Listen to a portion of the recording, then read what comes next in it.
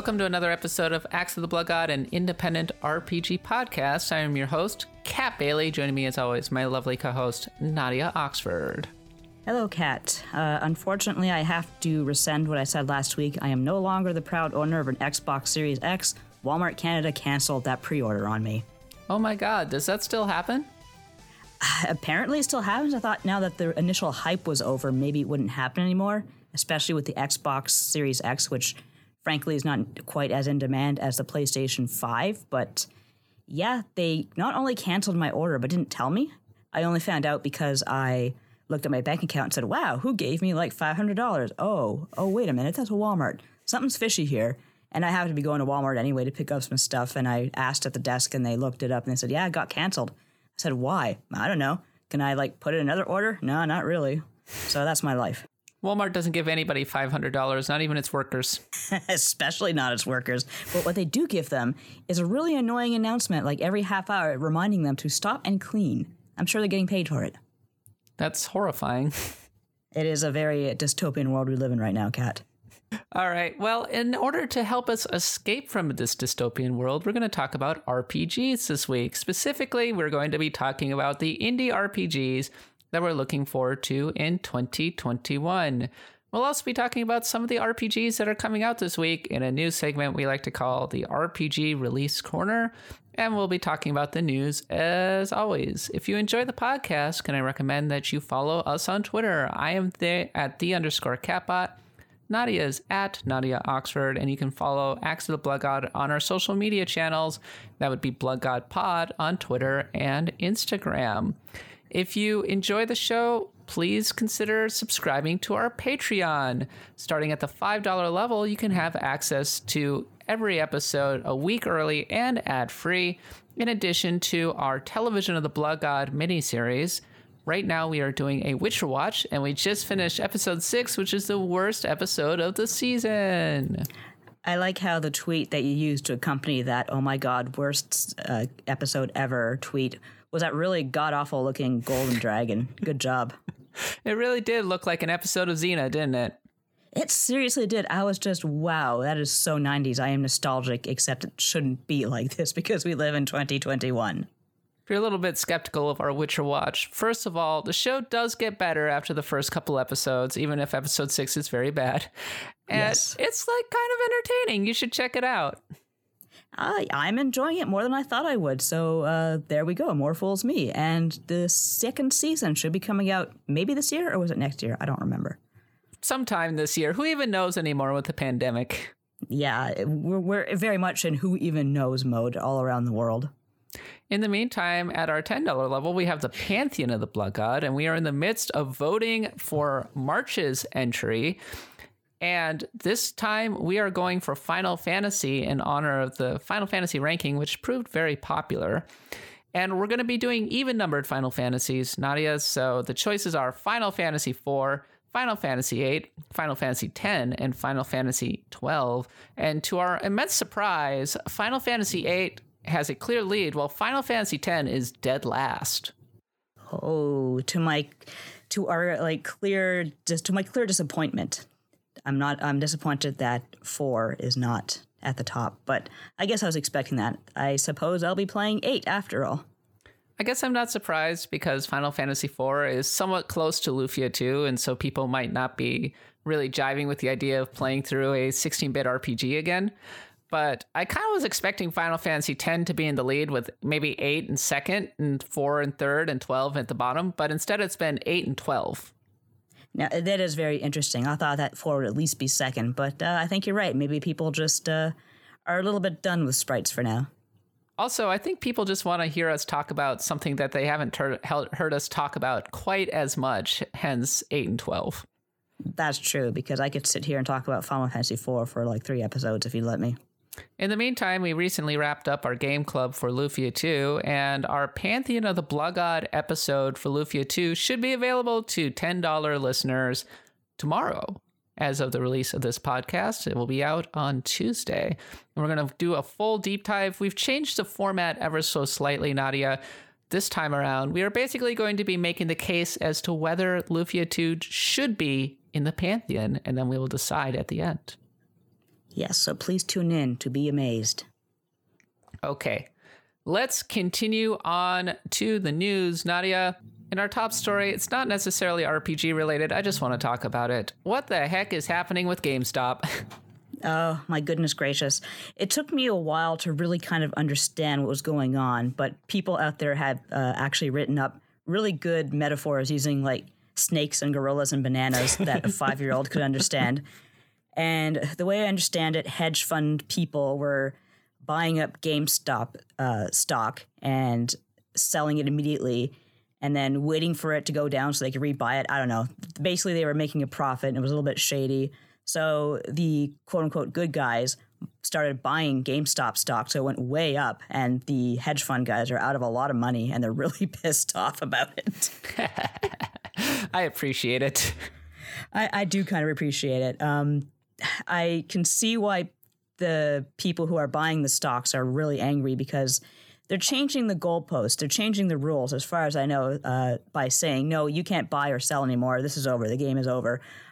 Hello, we live in a capitalist hellhole, yes, but what about the free market? If there's anything that should be available, it should be these people buying these stocks and selling them at the... Basically, they're beating these people at their own game, and the people are taking their ball and going home about it. They're very, very upset about the whole thing, and I don't think they understand quite what's coming at them because this is the internet versus old money, and it's quite a show. I'm not dwelling on this too much. I just think that they should suck it up because they were already kind of gaming the system. It wasn't like they were buying the stock in good faith because they're like, oh, GameSpot, stop. I'm a big believer in this old line retailer that sells video games. They're just trying to make a quick buck, and the internet got wise to it and turned it around on them. I think it's funny. I think it's funny. I think they were beaten at their own game, and now they're being very spoiled about it, and it really kind of shows how the whole system is rigged against people. You can't win because this old money will come in and thwart you and change the rules. It's a very revealing sort of event that's going on here. Yeah, all of the stock apps tried to lock people out and while allowing the hedge funds to continue to trade, and it just showed how rigged the system actually is. It's actually to the point where the Republicans and the Democrats are actually in full agreement on Twitter about how this is kind of a dirty thing that they're pulling by locking all the stock apps and saying that's not what this should be about. You should be able to trade and sell freely. So the fact that all these politicians who were, just a couple of weeks ago absolutely hating each other's guts are coming together and agreeing on this one thing shows that it's pretty big. I wouldn't have put Ted Cruz agreeing with AOC at my 2021 political bingo card. No, me neither, but there you go. If it was on your bingo card, you've already got one. Continuing onward, so the Mass Effect Legendary Edition is coming out before too long, and we have started to hear some interesting information about the creation of the various Mass Effect games, and this one jumped out at me, Nadia. So there's a character in Mass Effect 2 named Jack, and Jack is a character that you rescue from space prison. She has a shaved head, lots of tattoos, kind of is pretty hardcore.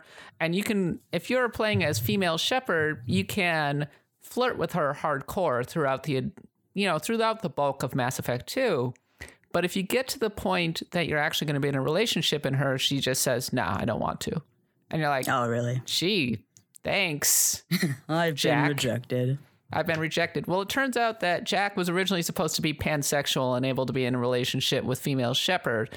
But the reason BioWare decided not to do it at the last minute was due to the controversy, the sex box controversy from Fox News back in the day. God, I can't even believe that was a controversy. Wouldn't talk about a simpler time, I suppose. People getting all up in arms because these really bad character models are having sex with alien ladies. Yeah, that was around the time of Hot Coffee, I think, wasn't it? And everyone was freaking out about fully clothed polygons grinding against each other. I actually, when I was at PAX West a couple years ago, I played that entire sex scene. And it was so there. Cheesy.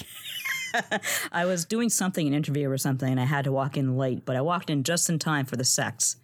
But it wasn't even really sex. It was just a really cheesy romantic dialogue. And then they were kind of like, the camera, we didn't see anything. No, of course not. It was just like, at best, awkward flailing between polygons, like I said. It was an earlier time, unfortunately, because the only character that female Shepard could date really was Liara T'Soni, who was technically not a sapphic relationship. She was a monogender character. So it was like, it was kind of cop out. Cop out. Yeah. Back then, I don't think gay relationships, let alone pan relationships, were much of a thing in games. I would have totally dumped Liara for Jack. Heck yeah. No, that sounds like a good time to me. Yeah, like it's like, sorry, Liara, I'm dating this hot, tatted up gal with a shaved head and everything. She's cool. You should still be able to romance Rex and his entire species. Speaking of BioWare, Dragon Age 4's locations appear to have been confirmed thanks to a recent art book, and it seems like a lot of the game will be taking place in the Tevinter Imperium and as yet unvisited land within the franchise's world of Thetis. It's from the BioWare Stories and Secrets from 25 Years of Game Development book, which apparently Eurogamer just picked up over the weekend. The location was set up in the final scene of Dragon Age Inquisition's Trespasser expansion, and although this was over 6 years ago, there are many other plans for the future of the series have changed in the interim. What kind of biome are we looking at here?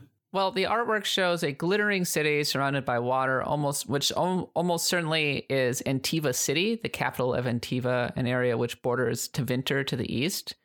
And there's concept art for an Antivan crow, which is also shown, a theatrical assassin celebrated for their mastery of stylish slang, who wears an elaborate mask, wields a glowing sword, and has several actual crow sight. That's pretty freaking cool, even though if you're an assassin, I don't know if I'd want to call attention to myself with like shiny blades and crows and fancy masks. There's also an image of the skeletal Mornwatch, who guard Thetis from occult threats and hang out in a necropolis, so it's full World of Warcraft kind of stuff here. Yeah, sure sounds like it. Sounds kind of cool, though. But whenever you have a glittering city, you also have a seedy underbelly, so I suppose we should expect that. Navarra apparently borders Tevinter to the south. And then there are also images showing the Lords of Fortune, a treasure hunters guild based in various places, but founded in Ravane, and the Deep Roads, the dwarven tunnels which span all of Thetis. And if you played the original Dragon Age, the Deep Roads are also where the monsters live, the zombie-like monsters. So we're going to have dwarves and zombies. They're not like zombies. I can't even describe it. It's the Dragon Age equivalent of the White Walkers, who come in giant waves. Darkspawn, that's what they're called.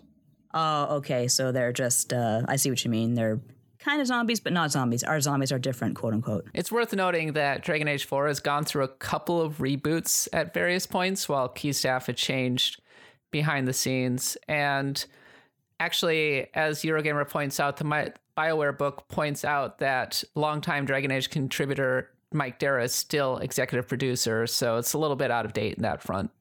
Well, still, it's something to go on. Yep, I am looking forward to it. I'm not extremely excited about Dragon Age 4, but I hope it's good, question mark? Question mark? I mean, I don't know if it'll be a good place to jump in, but if I read the reviews and it said, hey, this is actually a really good game, I might give Dragon Age another try. Staying on the Western RPG tip, the next chapter of Elder Scrolls Online is called Blackwood. This kicks off a year-long Gates of Oblivion story, and is indeed, the trailer shows some evil druids using a prisoner to summon an Oblivion Gate, or something of the sort. Blackwood is part of Black Marsh, which is where Nadia wanted to go in Elder Scrolls 6, but we're going to Hammerfell for that. Ha ha ha. At least there's a sweet Argonian in the Blackwood trailer. Yeah, there is. Blackwood is a marshy area. It borders the Black Marsh. And that's kind of where I wanted to go for Elder Scrolls 6, is I wanted to see the Argonians and hang out with them. That's not happening in Elder 6 Scrolls as far as we know. It seems to be we're going to Hammerfell. Nothing's confirmed yet, but that's just where the winds are blowing, so to speak. But this trailer, it had an Argonian in it, like an assassin that was helping to free this prisoner who was being used to summon the Oblivion Gate or something like that. So that was pretty cool. It looked really awesome. Argonians are just the coolest race in the game, frankly. Elder Scrolls Online is still going, and it has a very dedicated community. While it has improved measurably, I just find myself kind of shrugging it off. It feels like it is a clear step below Final Fantasy XIV. If I wasn't taken up with Final Fantasy XIV, I'd probably give Elder Scrolls Online a try, because I am quite interested in the Tamriel universe, just not nearly as invested as the Final Fantasy universe. Okay, that is our RPG news. Let's continue on to the RPG release corner. This is a segment in which we talk about some of the new RPGs that are coming out and highlighting the reviews and what people are talking about in lieu of an actual review. Sometimes we'll be able to review some of these games, and sometimes we won't be able to get to them because, oh my gosh, RPGs take a long time to finish, but we definitely want to at least spotlight some of the RPGs that are coming around at any given time, Nadia. We do. As you say, they take so much time to finish, even so much time to just play enough to get a really good impression of them. But we are an RPG podcast, and we want to talk about as many RPGs as possible. That's our MO. Having said that, the first game on the list is a game that you've actually been reviewing for IGN, that is Ys 9. It's out February 2nd on PlayStation 4 with PC and Switch later in the year. By the time this podcast goes up, the review embargo should be up. Nadia, what is your take on Ys 9? I'm really enjoying it. I'm not finished it yet. It is the one complaint / praise I have for it is that it's extremely close to Ys 8, not just in the way it plays, but also in a lot of the mechanics you encounter. For example, there is an essential part of the game that emulates the guarding your base from monsters in Ys 8. There's just a lot of the shops are familiar, a lot of the mechanics are familiar, but that's okay because like Ys 8, Ys 9, it feels really good to play. So much fun hack and slash, a little bit of strategy here and there, just enough to still kind of keep your mind numb. And one thing I actually really do like about this game above Ys 8 is that you have these things called gifts, and they're just powers that you use on the overworld. For example, Adol, who becomes the quote-unquote Crimson King after this weird chick throws his cosplay party and declares, "You are all monstrums now," whatever that means. He can use a kind of a zip line, go from place to place, and he can use it from quite far away, so he can really zip across town with that thing. As you join more characters, they give you their gifts so you can share them. There's like Heaven's Run, which lets you run straight up walls. There's, I forget the name of it, but there's a skill that lets you glide. And so basically a lot of the game takes place in this town. It has a big prison town. There's a big secret to solve, et cetera, et cetera. And you can really Batman the hell out of this town between running up the walls and zipping along and using your wings to glide from place to place. So it's a lot of fun to move around in Ys 9, even though it is an extremely familiar game. But if you liked Ys 8 and don't have any major objections to playing a game a lot like it, you should like Ys 9 quite a bit. That's interesting because my impression of Ys 9 was that it was somewhat different from Ys 8, like maybe more of a contained area, moving from a city, like moving from a wild kind of island to more of a city and urban setting. And then also having these characters, these party members that I would kind of describe as Genshin Impact XPs. Well, Ys characters are always a little bit overproduced. They are definitely a little extra this time around because they're monstrums. But they do appeal to me in that cheesy ass anime way. They're a lot of fun in that regard. And that's how they use their gifts. So it all just kind of comes together. But you are right about how it is a little bit more of a contained area. You do get out later in the game back into the wilds, but much of the main gameplay revolves around town and seeing what the mystery is there, and that's why you have your gifts, so you can get around easier. I mean, you can fast travel too, but it's kind of fun to just use your gifts to go to secret little places. Like, at one point, I was just kind of running along the roofs, and I noticed there was like this little courtyard, and I dropped into it, and I found a treasure chest. And it was just like this nice little area with someone had set up a chessboard and chairs, and it had a tree, and it just looked like a nice little backyard, and I stole their shit. But the point is, they had a nice little place tucked away, and I thought it was like a really nice design decision. And Ys 9 kind of has a lot of things like that, just a lot of surprises, a lot of fun things to seek out.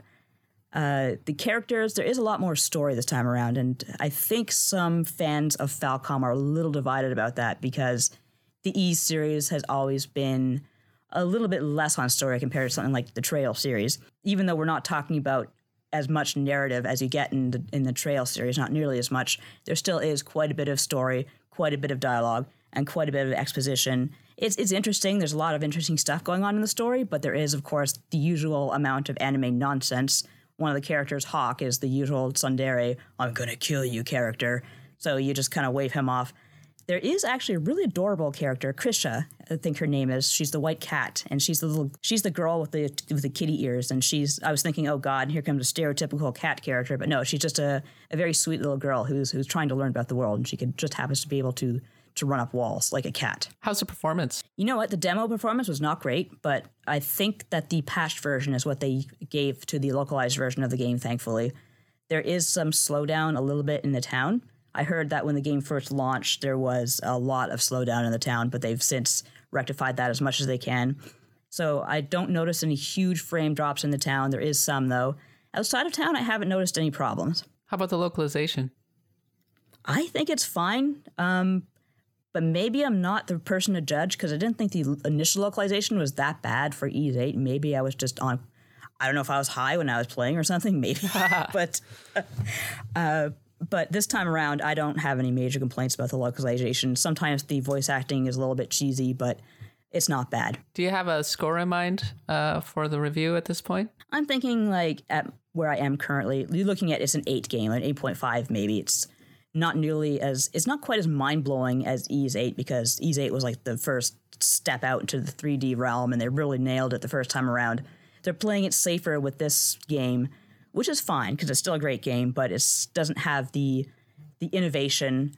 Plus, I think that maybe some people will be annoyed by the fact that you are contained inside the town. It is a big town, but you're contained in it for quite a while, like a few chapters at least. The other big RPG release, it came out last week of the recording of the podcast, is Atelier Ryza 2, which seems to be getting an equivalent response to the first Atelier Ryza. I actually wrote a little bit about this, Nadia, for Rock, Paper, Shotgun in my column, The Limit Break. And I was talking a bit about how I was genuinely surprised by the success of Atelier, just because the series has been around forever. Do you know how long Atelier has been around for, Nadia? How long?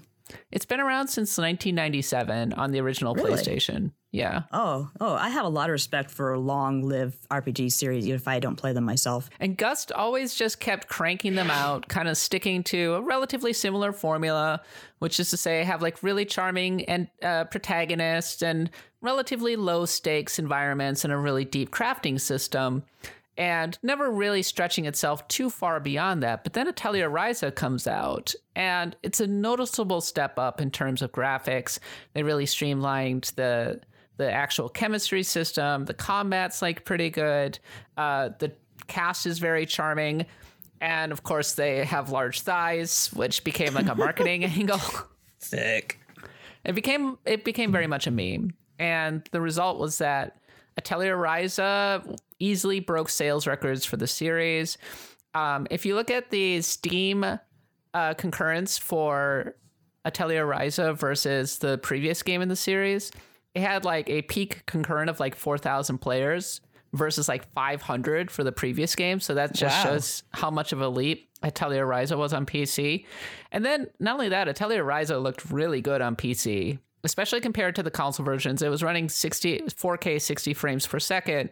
And I think 60 FPS is a big change in a lot of ways from 30 FPS, just like in terms of the game feel and everything. And that might not matter a huge amount for an RPG, but I think it does a lot for kind of the feel of the world, as it were. Yeah, so I'm actually really curious about this game. I'm wondering if we jump into it if you haven't played the first one, because I've always just kind of ignored Atelier games. So if I have the time after everything's done with Ys, maybe I'll give it a try. I've seen some reviewers say that they would actually recommend picking up Atelier Ryza 2 first, and if you really dig it, maybe going back to Atelier Ryza, because they refine quite a bit in this game to make it an even better experience. Like, for example, they've updated they've continued to update the battle system, which was kind of this combination of turn-based strategy and real-time inputs. And now they've added chain attacks, which is pretty cool, honestly, because it gives you an opportunity to just keep racking up more and more and more damage. And I love doing that in an RPG. The more damage multipliers I can get, the better. One thing I will say, and this is going back to Ys for just a second, people were asking, oh, can I start with Ys 9 or Ys 8 or whatever? And with Ys games, absolutely. Just start wherever you want. The story is mostly inconsequential. There's like links between them that are kind of funny. Like there is a reference in Ys 9 where Adol is basically pulled into jail immediately because everything he's done across the world has gotten the attention of the Roman Empire, who basically owns the world. So they're questioning him in prison, and they're asking him things like, you know what, a lot of ships seem to sink when you're on them. Is that a coincidence, or what's going on here? So, and things like, so you lost this sacred treasure that you were given, huh? So just stuff like that. So Adol, you're pretty bad at this. I'm just a tourist. And that's the funny thing. Like Adol's, his responses that you can give are just kind of like, oh, I don't know. He's just so not surprised at the fact that he was pulled in because he just knew it was coming. Well, Nintendo Life called Atelier Ryza 2 the best game in the series so far. And its pros are new rune dungeons add much needed focus. Battle system provides plenty of combat strategy. The signature alchemy is more flexible. Looks and sounds great and docked in handheld modes, and the new traversal abilities are great. As for the cons, gathering resources can still be a pain because you have to do different, it's an alchemy game, so you're going to spend a lot of time gathering resources, kind of like Breath of the Wild in a way. And in fact, I would say a lot of the art style feels like it's deliberately kind of mimicking or cribbing from Breath of the Wild. Would you say that? Yeah, I would say that. And that is definitely the style at the time. Yes. It also looks a little bit like Genshin Impact, though, of course, Genshin Impact came afterwards. So, but that just kind of really frames their individual inspirations. They're very much going for that kind of Breath of the Wild look. I think so. And I think the reason why a lot of developers are going for this Breath of the Wild look is because it's safe for the Switch. It's a stylized, interesting look that they know will work well with the Switch. So that's kind of what they go for instead of the, oh my God, ray tracing, because even though we are in the new console generation, as I have proven, you cannot secure a console at the time. Boo. Boo. Some of the other cons, side missions are often dull, worlds still composed of small segmented areas rather than a true open world experience, and the Japanese-only voice acting may put some players off. So all things to consider, but I think that the Atelier series has taken a major step forward with Atelier Ryza, and I think that the Blood God is now watching intently. The Blood God has turned his burning eye towards the anime girl. And finally, we didn't talk about this much last year, but Haven is now out for the Nintendo Switch and the PlayStation 4 after previously being released for PS5, Xbox One, Xbox Series X, and PS5. It is kind of this interesting, very stylized RPG. They lean heavily into the romantic component of it. There's a little bit of a Persona feel in the way that the characters interact and build up the actual bonds. And then there's a kind of simplified, streamlined, turn-based JRPG battle system. Yeah, this was one that I certainly meant to check out last year. It just slipped right by me, more quickly than any other game, and I was very disappointed in myself. I might give it a try on the Switch, see if the performance is any good. Because it did look interesting, despite the fact I'm hearing it's kind of a simplistic game, is more about the relationships and the characters. That's fine with me. From what I saw of the previews, it seemed like interacting with the characters was kind of sweet and nice, and they're living in an empty world, so all they have is each other, and that just hits me where I live. I remember when Eric got code for Haven, he was initially pretty hyped up for it, but then after playing it for a while, he was like, I'm not that into it. Oh, I didn't know that he actually played it. Yeah, he was really hyped for it, and that's too bad that he was just kind of deflated at the end of it all. Yeah, it just didn't hit him that hard, ultimately. It looks really pretty, though, but it just sort of failed to break out. We'll see how it does on Nintendo Switch. Yeah, I think this is its big chance to really get in front of audiences, and it will be the test. As for me, this isn't strictly an RPG, but a new round of content dropped relatively recently for Record of Lodoss War, which is this Metroidvania. And I have been really digging it. Oh my gosh, Nadia, the art in that game is so good. I didn't know that Record of Lodoss War had a Metroidvania behind it. It has this wonderful, lush 2D hand-drawn kind of look. And basically you're playing as this elf gal who is a really well-known character from the actual anime / the books. and she can use magic. And you start out with wind magic or fire magic, and you can switch between them. And so if you're using fire magic, you're charging up the wind magic. And if you're using wind magic, you're charging up the fire magic. And that's how you traverse your way through the actual individual levels. And you're quite powerful, and you have a bow. So that's another thing that you might find of interest, Nadia. And the bow is used to traverse the world by shooting arrows to open up doors and that kind of thing.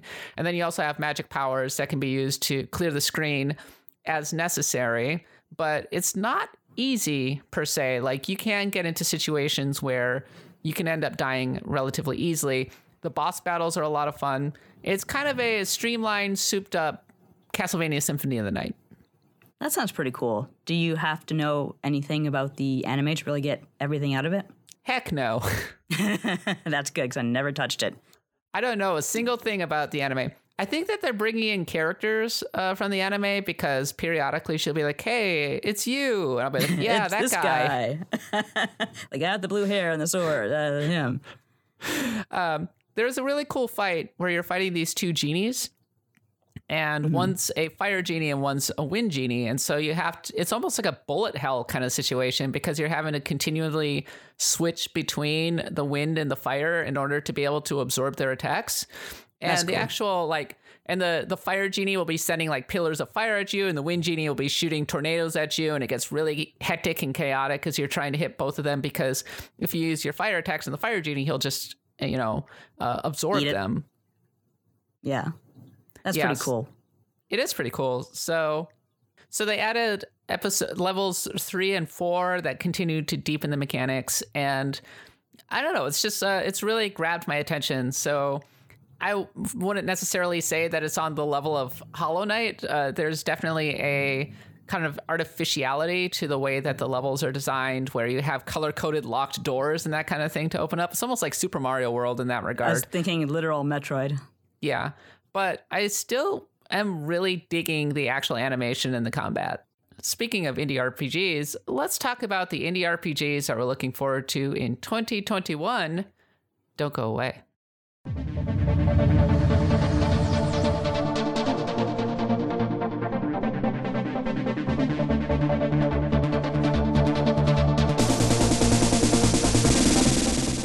Okay, Nadia, earlier this month, we did the 2021 RPG preview, in which we talked about a lot of the bigger RPGs that are coming out this year. But I wanted to, as part of my ongoing push, my New Year's resolution, as it were, to focus on smaller RPGs that are happening as well, the RPGs that have the potential to break out.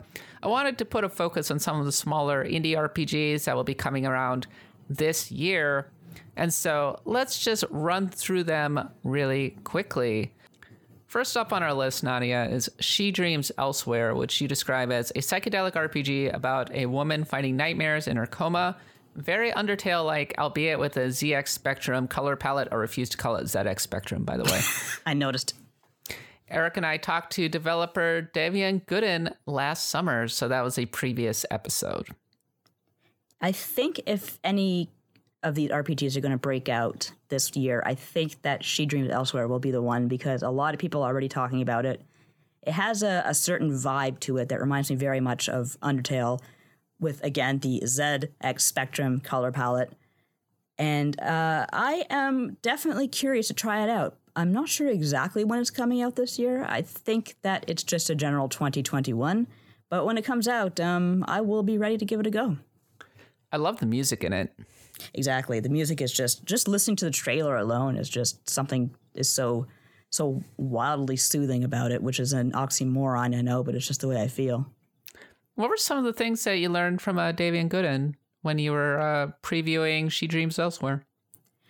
He was just talking about his inspirations and how most hilariously a lot of mistakes become inspiration. I asked him specifically, why did you choose that color palette? And I forget his exact answer, but I'm pretty sure he said it was an accident. It just happened to happen, and it just stuck. So I'm like, is this symbolic? No, it's just happened. You play as Thalia, an anxiety-ridden, comatose woman on a journey to defeat the nightmares. You know, I know that this is a popular trope for RPGs, but whenever I see something like that, I'm just like, oh, here we go. It is definitely one of the more worn-out tropes for an RPG. But, hell, so is child falls into a strange world and gets lost, that would like you have with Undertale, and that became so much more. So maybe this could become so much more as well. I was playing Omori, and that game is like pretty good and everything. I think it's really well executed and well done. I love the art style. I like the shifting perspectives, but the actual premise just really bores me, of a kid who is suffering from the trauma of having his sister die, and all of the characters, are dealing with that individual trauma. It's like, yes, unpacking and dealing with trauma is definitely a thing that our generation does a lot, but I guess that it's a topic that's been done so much at this point that it pings off me a little bit. Have a fresh outlook on it is all I'm asking. That's fair. I think that since games are now it's now acceptable to use games to talk about that kind of thing, and everybody wants to do it, and it's a good way for people to cope with their personal trauma, whether they're making these games or playing them. But you're right, some of the premises are a little bit worn to the point that where they want me to feel sorry for this character or root for them, I'm just kind of like, well, sure, go for it. I don't have that investment because I'm so familiar with the trope.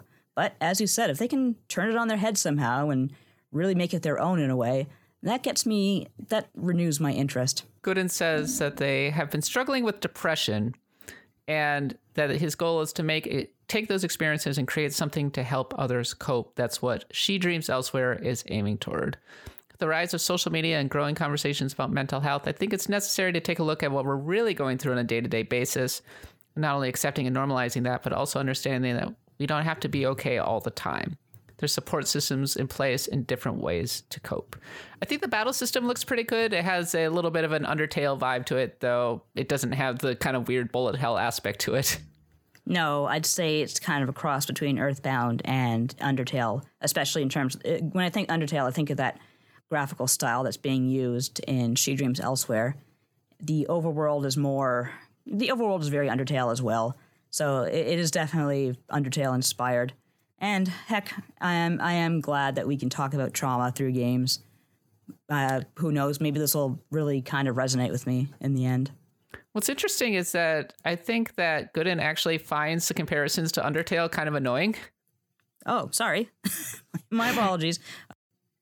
In regards to the comparisons to Undertale, Gooden said to Forbes that it annoyed me a ton back then, but now I've just accepted and embraced it, even though the comparison isn't that accurate nowadays. It's also pretty funny looking at those old comments versus the reception now. Some of them weren't entirely off base, but dang, those people could be brutal. Because apparently there was a development mix-up in which She Dreams Elsewhere was initially black and white, and that's why people are like, it's just an Undertale copy. Yeah, I could see that being the case. Well, if it's different from Undertale, then by all means, I will play it and say, hey, this is actually quite different from Undertale. But from what I could see, just the graphics remind me a lot of Undertale, not to mention the content. I hope that the actual combat ends up being like something that matches up to the actual mood and everything, because a lot of these RPGs tend to give it a little bit of short shrift, I would say. Yeah, Undertale's combat made a lot of sense in the context of the world that you were in. I don't know how this particular combat system works. I know that there's certain mechanics like link-ups and all of that, but otherwise it looks kind of standard for an RPG. PC Gamer says, She Dreams Elsewhere's turn-based fashion seems rather ordinary at first, but a quick look at the skills shows some dreary thematic stylings. My favorite one is probably Insult. Its description reads, don't hold anything back, verbally, that is, and lowers an enemy's defense for 2 turns with a chance of stunning them. You can heal yourself and your teammates using green team bottles, kind of like Persona 5, and exploiting elemental weaknesses stuns to foes for a turn. So it's very Persona aspect of it. Yeah, so now we're dealing with Undertale Persona. I'm okay with that. Undertale Persona is fine. That'd be pretty cool. Let me romance all the monsters. It's also, quote, a genuinely scary game.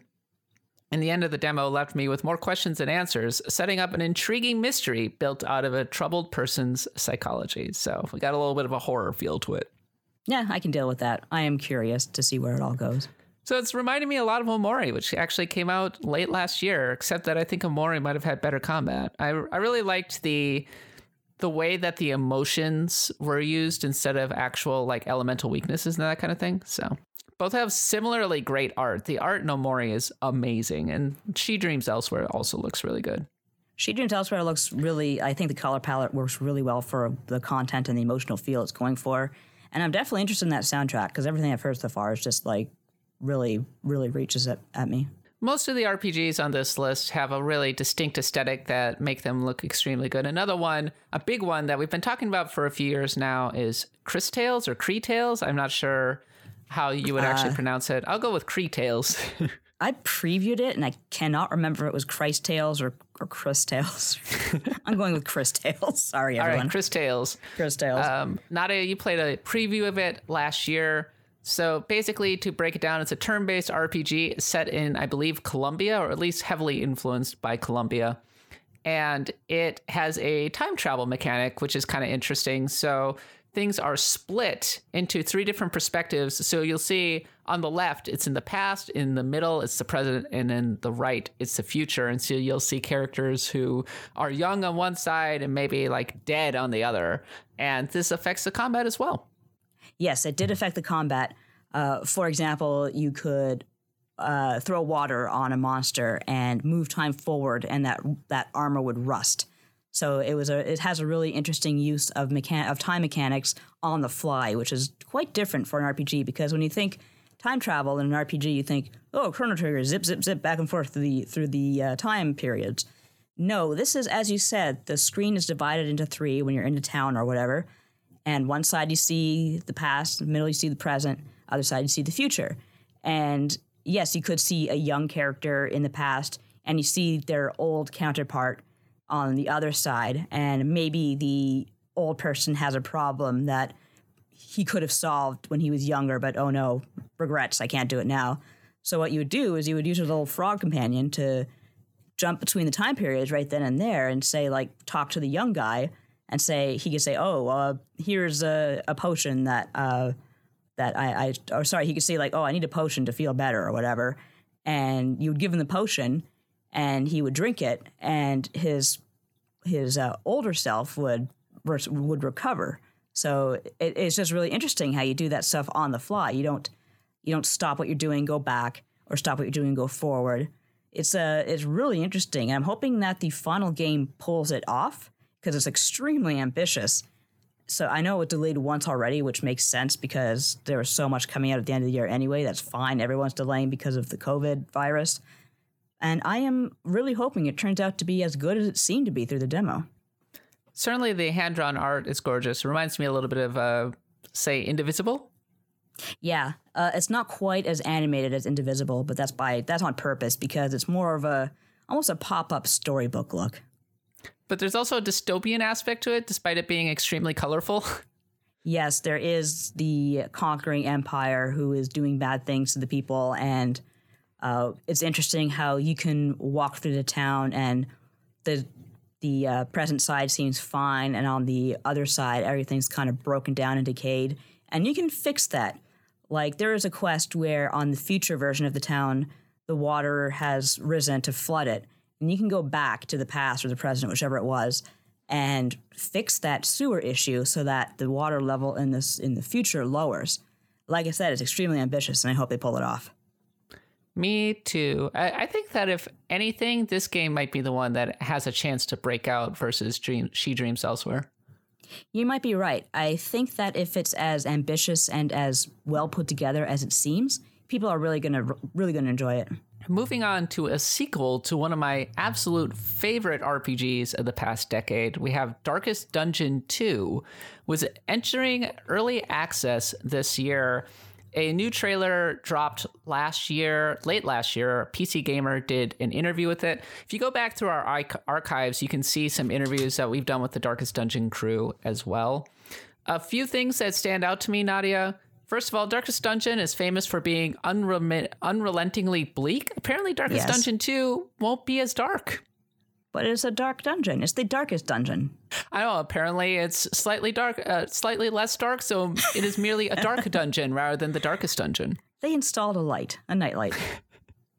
The things that I really loved about Darkest Dungeon was, I love the art style, which many games have copied since. It's iconic. I love the narrator, which is kind of similar to Supergiant and that kind of thing, like Bastion, who is narrating how horrible everything is going at any given time.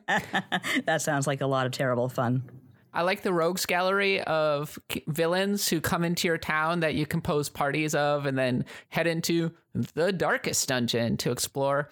And the super messed up bosses that you fight. I wasn't a huge fan of all the grinding that you had to do. Like the fact that you were fighting the same boss multiple times, and yes, they were more powerful, but at a certain point I felt like I'd kind of hit a wall with that game. So I hope that Darkest Dungeon 2 kind of addresses it. Something that stands out, Darkest Dungeon 2 is going to be 3D, Nadia. So it doesn't look like it's shedding the kind of distinct style that the original Darkest Dungeon had, but the fact that it's not straight up 2D makes me kind of go, oh, really? I hope it looks good. Is it like a first-person perspective or a third-person perspective? It's just like a rotating camera. Oh, I see. Well, that might be interesting. That sounds like it could be cool. If they turned it into a first-person game, I would flip a table. That's true. You would be on here ranting for the entire hour, I think. I really liked its strategic version of 2D combat. It could be really intense, because one of the things that was really fun about Darkest Dungeon was that you would enter a dungeon and you could be on, I was like, well, I'm just going to go on a quick run. And if you ran into the wrong enemy at the wrong time, everything could go pear-shaped and you could lose your entire party because they've all gone insane and they're hurting one another, or they're refusing to attack. And you're like, no, I was just trying to do a quick run to be able to get some experience. Oh my God, I'm about to lose my high level party. There's a real tension to the permadeath aspect of the game. I hate that so much, but I do love the idea that you can look upon a Lovecraftian horror and everyone goes insane. Really, really well done in the way that they compose the characters, and I cannot wait to play this. I don't normally play games in early access, but between Record of Lodoss War and Darkest Dungeon 2, apparently I'm making an exception. Oh, you didn't mention, is Lodoss War in early access? Yes, Record of Lodoss War is in early access. That's why they're releasing more content as they go. They previously only had the first 2 kind of levels, and now they've added levels 3 and 4. Yeah, so I could see a lot of people really jumping on early access more than ever, thanks to Hades' success. A game that's been in development for quite some time now and is currently in early access, Griftlands, which is by Klei Entertainment. I feel like we noticed this game several years ago at this point. And I love the reviews so far for early access have been, quote, overwhelmingly positive, according to Steam. And the one that grabs my eye immediately in terms of top reviews, Slay the Spire had a child with Mass Effect. Yeah. Well, there you go, Kat. I know it is a card-based game, card-based combat. You can still, though, talk your way out of trouble with dialogue trees. It's funny, actually. One of my best friends online, whom I've known for many, many years, since the 90s, we were both in the Cyber 6 fandom, if you can believe that. Her husband's working on the game, and as far as I know, everything's going well. Griftlands, so RPS did a early access review of it around this time last year, and then Matt Cox, who is no longer with RPS, RIP, but said, I don't know what to make of Griftlands. At the time, at first I was close to adoration. It's an unusually story-focused deck-building roguelike, and it's from Klei of Oxygen Not Included and Don't Starve. That sounded wild to me even before I learned that it's about moseying around as a bounty hunter in an alien city, doing odd jobs for the locals and building up a network of friends and enemies as you work towards pulling off one last big gig. Parts of it are very impressive, and those parts are very impressively tied together. Decisions constantly come back to haunt you in ways that feel seamless. Thing is, it gets flabby, and the parts where you're actually playing cards just aren't that great. Ooh, that sounds bad, because it seems like the cards are a big part of this game. And after playing something like Slay the Spire, you can't slack off with your card system. You got to have something exceptional. I don't know, though, because Slay the Spire is so focused on cards. It's all about the cards. It's literally only about the cards. Whereas Griftlands is much more exploring the world, meeting people. I would almost feel like the relationships and everything that you're developing might be more important, and the cards are secondary to that. Yeah, that could very much be the case. I hope it is the case, because if I have a good story and good interactions with characters, and I have a weaker battle system, it doesn't bother me nearly as much. Also, apparently you can pet the Quelt or the Vorox. Is that what it is? A Vorok? It's a little dog thing with horns, and I think it's cute. The important thing is you can pet it. The important thing is you can pet it. I think that's the one good trend in video games of late. It really is. I like how you will be called out if you cannot pet the dog or pet the cat, and you should be called out but come on. I think the best response was when Hades was initially called out for not being able to pet Cerberus, and they really went whole hog on petting Cerberus when they finally put it in. But Matt Cox said, I'm a bit uncomfortable with the way I know I'd have enjoyed it more if not for Slay the Spire and Monster Train. It's competent enough, but it doesn't sing. I plumped for a strategy that seemed pretty obvious, and it turned me right to the very end. I was never excited to land a new card. Very few of them transformed what I was capable of, and instead they just seemed to slot into logical gaps in my strategy. The framing for the negotiation game is much more novel than the game itself, and the one for combat doesn't do anything I find especially interesting. It's decent, it functions, it's work, it's fine, but I miss my train. Well, there is the fact it's in early access, and this was a review from what you said last year, so a lot. June 2020, yeah. Yeah, so a lot could have changed by now. For sure, and definitely a game to continue to keep watching. And like Clay Entertainment, I don't think they've had a miss yet, honestly. No, everything they do, they're one of those companies, they're kind of a little bit like Supergiant, where they generally produce really good games, really original, interesting games. So I don't see any reason why this will be any different. I'm certainly ready to give it a try whenever it's ready. Nadia, you put a game called Book of Travels on this list. Could you tell me a bit about it? Yeah, there's a lot we don't really know about Book of Travels yet, but it's been described as an actual RPG where you do not have your hand held. It's not a matter of go out and fight monsters so much as it's go out and explore, see what you can see. I don't think there's even a core point to drive you. But what's really interesting about it is that it is kind of an MMORPG, except there's only a few people per server. So you might meet these people, you might not, and if you meet them, you can adventure with them. And that sounds a little bit too much like Fallout 76 for my comfort, but it looks really relaxing and really cool, although I don't know if I'll fall in love with an RPG where the goal is to just wander around. I think just seeing the words sort of MMO immediately make me side-eye it and not want to play it necessarily. You can't interact with characters by text, but you can send them emojis and stuff, I guess a little bit like Journey. Oh, it's sort of a ambient multiplayer, as it were. That's the impression I get. I might be totally off base because I don't know for sure just by reading what I read, but it could be. So what about this game? Like, do you feel like it has a chance to break out? Is it like really exciting to you? Not extremely. It's just kind of looking at it like, oh, that might be interesting.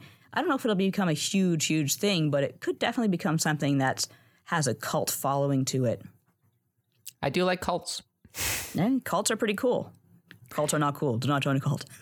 The Blood God does not recommend that you join a cult unless you join the Cult of the Blood God. Join our Discord now. That's the only good cult. And finally, a game that I've been keeping an eye on for a little while now, and I really hope it comes out this year, is Eastward. Not strictly an RPG. I would say it's much more like The Legend of Zelda, but oh my gosh, those graphics are gorgeous.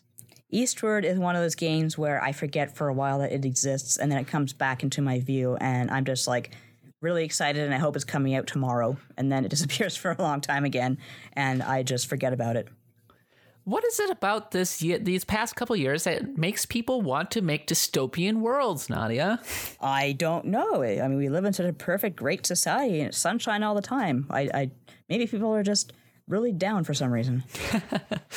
Yeah, something that I've noticed about a lot of these RPGs, they're dealing with depression, they're dealing with dystopian worlds, and yet they also have like really bright color palettes as if they're trying to desperately make you happy while also dealing with these really weighty subjects.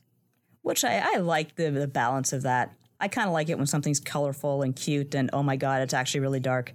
Kind of like how Adventure Time was actually a show about nuclear war. Oh my God, that's really dark. Oh, you didn't know that? Yeah, there's... Spoiler alert. I mean, it's obvious from the very start. There's a big hole in the planet. Oh, is that how it is? There's also an episode where, like, Jake and Finn are beachcombing, and Jake keeps finding baby booties, and he's like, where are they all coming from? And then I realized, oh, right, this is a show that takes place after a nuclear war. So, dead babies. Dead babies everywhere. Well, I will be playing Eastward when it comes out, no matter what, because it turns out that I am just a total sucker for anything that looks even remotely like Eastward, especially if it is kind of vaguely RPG-like, which looks like it is. But we haven't heard much of it. It sounds like it's been kind of delayed and everything by the pandemic, because what hasn't been delayed by the pandemic? So fingers crossed. It's a really beautiful looking game. And speaking of games that have maybe been delayed, or we don't know what's going on, but might be coming out in 2021. Chapter 2 of Deltarune. Really hoping we see that. Oh yeah, it's speaking of Undertale, it's about that time, isn't it? It is. I know that Toby Fox is hard at work, and I really enjoyed the demo, so I'm hoping that we get more this year. All right, those are the indie RPGs that we are looking forward to in 2021. As for the RPG that I'm looking forward to the most, I am really looking forward to playing Darkest Dungeon 2. Darkest Dungeon is among my favorite games of all time, even though I eventually kind of burned out on it. I put a lot of hours into that game. I really hope that Darkest Dungeon 2 has a much better console port. I think that was maybe one of the only things that was kind of holding back a little bit. We shall see. But Nadia, what is the RPG on this list that you are most looking forward to? I think either Cris Tales or maybe Eastward if we actually get it. But I think we're almost certainly getting Cris Tales, and I think, like I said, if it pulls off what it wants to pull off, it'll be a pretty great game.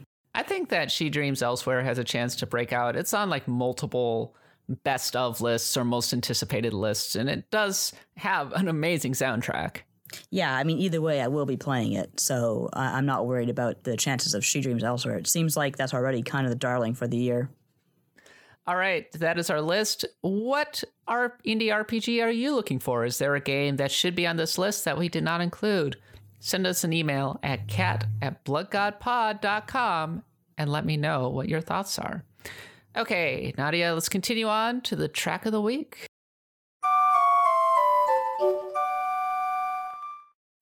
Okay, it's time for the track of the week, the segment in which we pick a song from our favorite RPG because music is so important to understanding the genre that we love.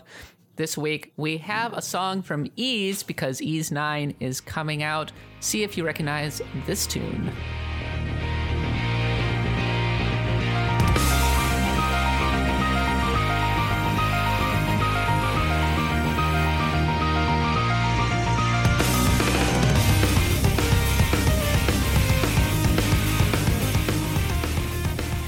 Yes, that's Sunshine Coastline from Ys 8.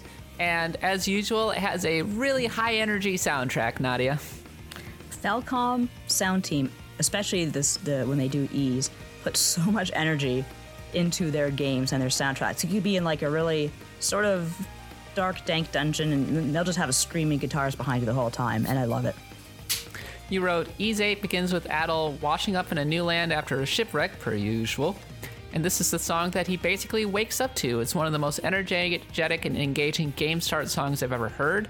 The opening 17 seconds still pump me the heck up. They do. I mean, it's one of my favorite Ys songs, period. And Ys is a series with a pretty good soundtrack.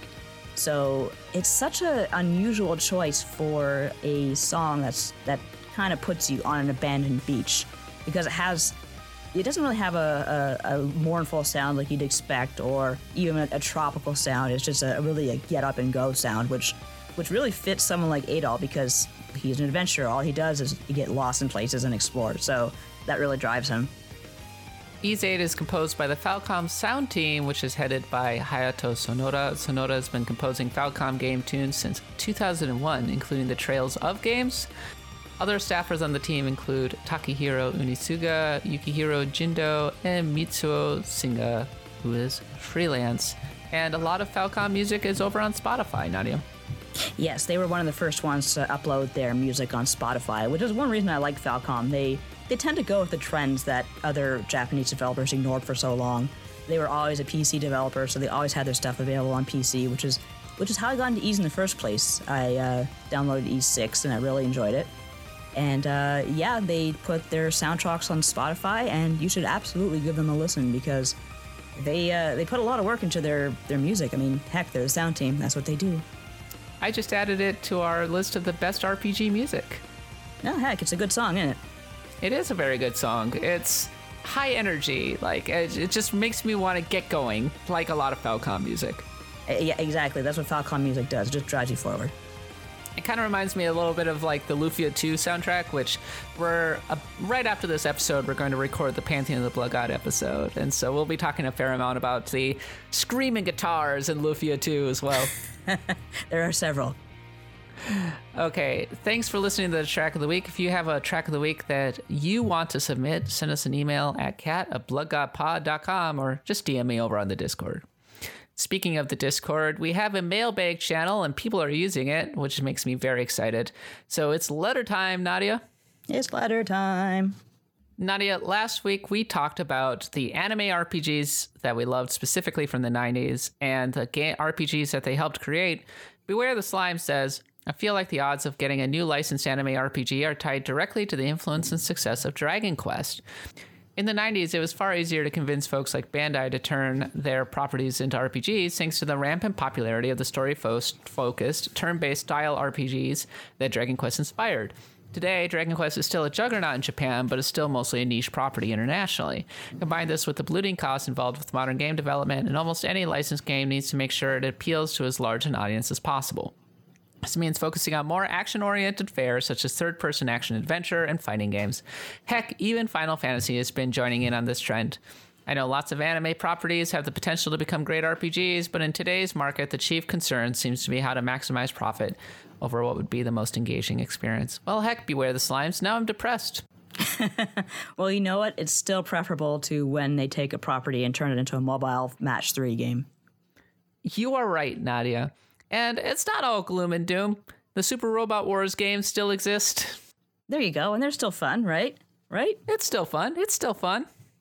We were talking about Record of Lodoss War. Ruka wants to mention a different Record of Lodoss War. When we were talking about the anime RPGs, they mentioned, unless I missed it, there was no Record of Lodoss War mentions. There's a SNES RPG with tactical elements, which probably hasn't aged as well as its contemporaries, but was still an interesting game to try once the fan translation came out. More interesting for me is the Dreamcast RPG we received a few years later. It plays a bit like Diablo, but with more customization and RPG-like options that make it a fun time. In addition, the story ends up really coming through for fans of Record of Lodoss War. Without spoiling it, it pays off with revelations like KOTOR does for Star Wars fans, though to be clear, story is not a huge focus of the game for much of it. So, yes, that was a good one. The reason I didn't mention it was because while I'm aware of it, I'm also not extremely familiar with Record of Lodoss War, so I didn't want to talk about it in too much depth. Like I said, never really touched it, but I did have a manager when I worked at Canada's Wonderland, the amusement park.